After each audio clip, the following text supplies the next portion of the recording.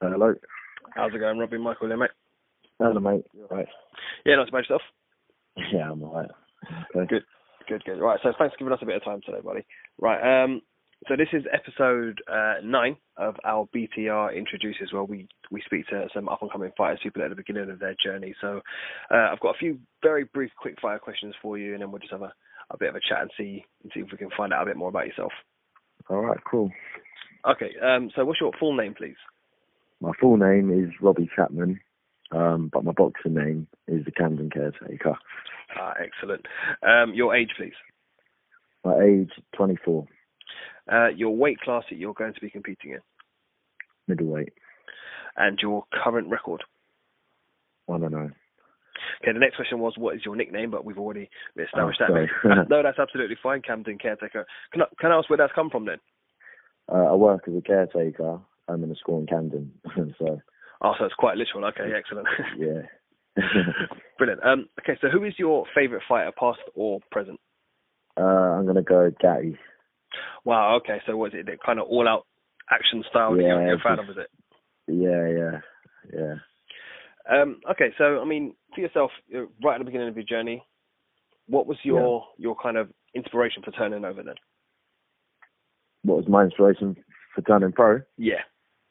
Well, so I've had about just under 40 amateur fights, and obviously I love boxing. So when I watch it on telly, I see the big fights, big crowds, everything like that. So I just wanted to be in the biggest fights I could be in, really. When I first started boxing, was doing it. I just went to the park and was just boxing in the park, and all my friends would watch. And it was like from when I started, the more people that watch the fight, the better the buzz, sort of thing. Yeah. So I just felt like turning pro will get me bigger crowds, bigger atmosphere, and all that. So you're kind of the showman is kind of your area then. Yeah, I guess. I suppose. I wouldn't really say I'm like a big showman sort of thing. I just love the atmosphere when the crowd are going mental, when it's a good fight, and the crowd get behind you, and all that sort of thing. That's what I'm in boxing for. I can understand that. So it says 40-odd amateur fights then. Yeah. So how long were you an amateur boxer for then? So I was an amateur for 6 years, I think, altogether. When I first started out, I had my first fight at 18.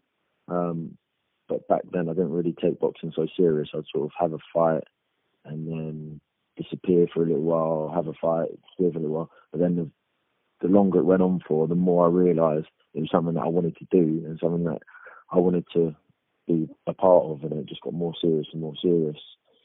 But I kind of regret it now, because if I took it seriously even back then, in the amateur, I could have had, in that amount of time, I could have had probably double the amount of fights. Indeed. But everything for a reason and all that. Yeah, absolutely. I mean, it's got to where you are now. Obviously, like you said, everything happens for a reason. Yeah. So, I mean, want to know, it'd be crazy for me to ask you kind of what massive long-term ambitions are at the minute, but in the short term, what are you kind of aiming at the moment? Well, I've got my next fight in just over 3 weeks, October 13th in Tottenham. Yep. So obviously for now I'm just focusing on that, and then obviously moving on to 2-0. I'm hoping to get out again before Christmas. We're looking at the 1st of December at York Hall again. Yep. And then so I'm just playing up until then, really, go through. But in the long term, well, I've said this before in other interviews, so if anyone's seen them, I don't really want to bore them, but basically, I'm not all that interested in winning titles. Of course, I'd like to win titles, but I didn't really, when I first went into boxing, it wasn't to win titles, it was just to have big fights, give the crowd a good time, enjoy boxing, and just make memories I can remember. When I'm an old man, like, I'd rather have a good fight and remember a good fight where everybody was happy with the fight and there was emotion in the fight, rather than just win a vacant title that no one's really going to remember. And do you know what I mean? I completely do. I haven't actually heard anyone say that to me before, but I completely understand where you're coming from. Because I remember I've had fights before where, like obviously back in the amateurs, where I've had big crowds coming down. The atmosphere was like amazing. I've gone into the fights, enjoyed the whole fight. Obviously, I felt nervous beforehand, but excitement as well. And it was just like a real occasion. And some of them fights I'll remember forever, like until I'm an old man. But say I remember when I won like the Northwest Division novice ABAs, like it was just, you know, it was a fight. Although you come out of it as with a medal or you're a champion of whatever region, whatever it is, like didn't really mean anything to me. But the big fights where everyone was there and everyone was supporting, that I'll remember. So I'm just hoping for more of the same of that in the pros, really, but on a bigger scale. Yeah. Right. So turning over now, what's kind of the differences you're seeing now that you're in the pro game compared to obviously when you were in the amateurs? Well, obviously with the ticket sales, you probably hear about this a lot. But when you turn pro, the name of the game is selling tickets. So that is the priority. You have to sell your tickets. So you've got to sort of promote yourself a lot more. In the amateurs, sometimes for some fights I didn't even tell people I was fighting. I just go and fight and do my thing. But in the pros, you have to constantly tell everyone you're fighting, promote yourself, put pictures, videos, all that sort of stuff of yourself up there. And you just got to be around, be noticed, be seen, be heard. So that's I would say is the main difference between amateurs and pros. But then what else? Just like bigger venues and all that sort of stuff. The training, obviously, you have to train a lot more. I trained a lot in the amateurs, but now, like in the amateurs, if you lost, you fight again next week. It doesn't really matter. In the pros, if you lose, there'll be serious consequences. So you have to put everything in. Otherwise, you know, you don't want to leave no stone unturned and regret it. Just like I said, I mean, at this stage of your career, it's one of those ones where a loss can be, depending on how it's taken, quite a big setback in terms of what you're trying to achieve going forward. Absolutely, definitely, yeah, 100%. So in terms of sorry to interrupt.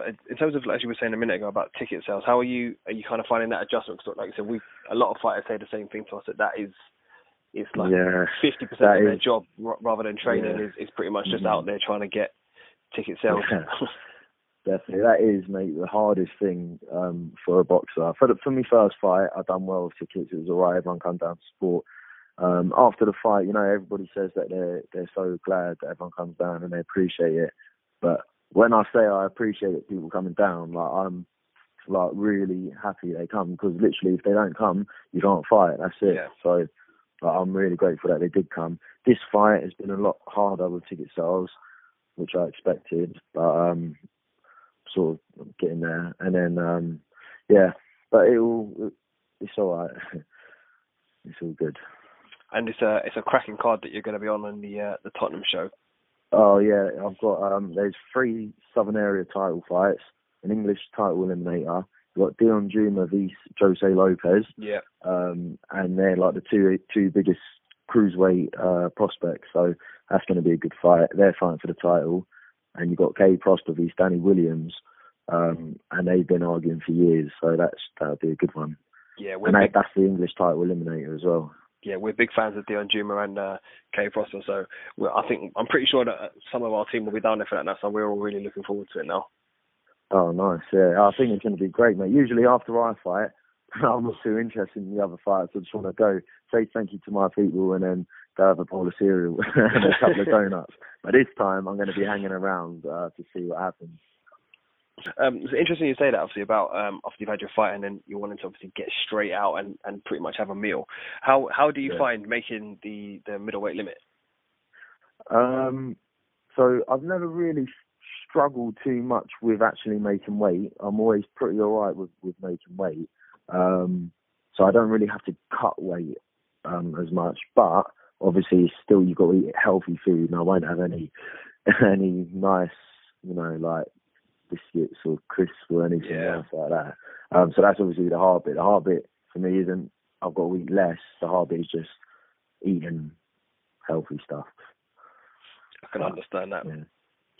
It's one of the things I think me as a non-boxer, that's one of the things that I respect about you guys so much, because if I'm on a diet for more than like 3 days or something, I feel like I want to kill somebody. So I don't know how you guys do it for 8 to 12 weeks at a time. Mate, I'll tell you what, for the last fight, it actually did send me a little bit crazy. Sometimes I would be talking to people, I'll have a conversation with someone will be talking to me, and I'll just be nodding and agreeing and whatever. But in my head, I was actually having a conversation about food, like, should I go and eat something? So it does, you know what, it really does. It is a hard thing, but it's part of what you got to do. And then it makes it even nicer when you do get a chance to eat it anyway. So. Oh, absolutely. Right, so the Camden Caretaker is back out October 13th. So yep. Where can our listeners interact with you in the meantime? Where can they see your Instas, your Twitters, etc.? Yeah, I'm on Instagram as Chapman_Robbie. I'm on Facebook as Robbie Chapman, and I'm on Twitter as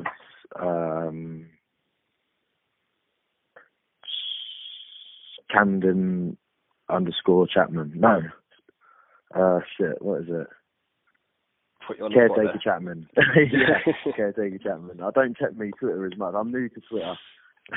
Well, the one bit of advice I can give you from someone on the outside is that is the one you need to concentrate on. It's where I know. All of these boxing fans are at. I've been putting all my effort into Instagram, and now everyone's telling me to do Twitter. So Twitter's the next one that I've got to try and get on properly. Brilliant. Right, well, I'd say one of our team will be down there on October the 13th, so hopefully we'll catch up with you again and we'll be chatting to you after you've successfully beaten your opponent. So, best of luck to you. I mean, is there anyone else you want to shout out to before we wrap up? Yeah, I'd like to say, first of all, thanks to my agent, Sophia Bomick, from Bear Management. Yeah. And then thank you to the sponsors she's put me in contact with. I'm now working with the Turmeric Company, Camden Tattoo and Piercing, and Canavape. So they're all helping me out. So thanks a lot to them. And everyone should check them out as well. Excellent. All right, well, best of luck with the remainder of your camp. And I said we'll catch up with you in probably a couple of weeks then, Robbie. All right, then, mate. Well, thanks a lot. And hopefully I'll see you then. Hopefully. Right, best of luck, mate. All right, mate. Cheers. Right, bye. Bye.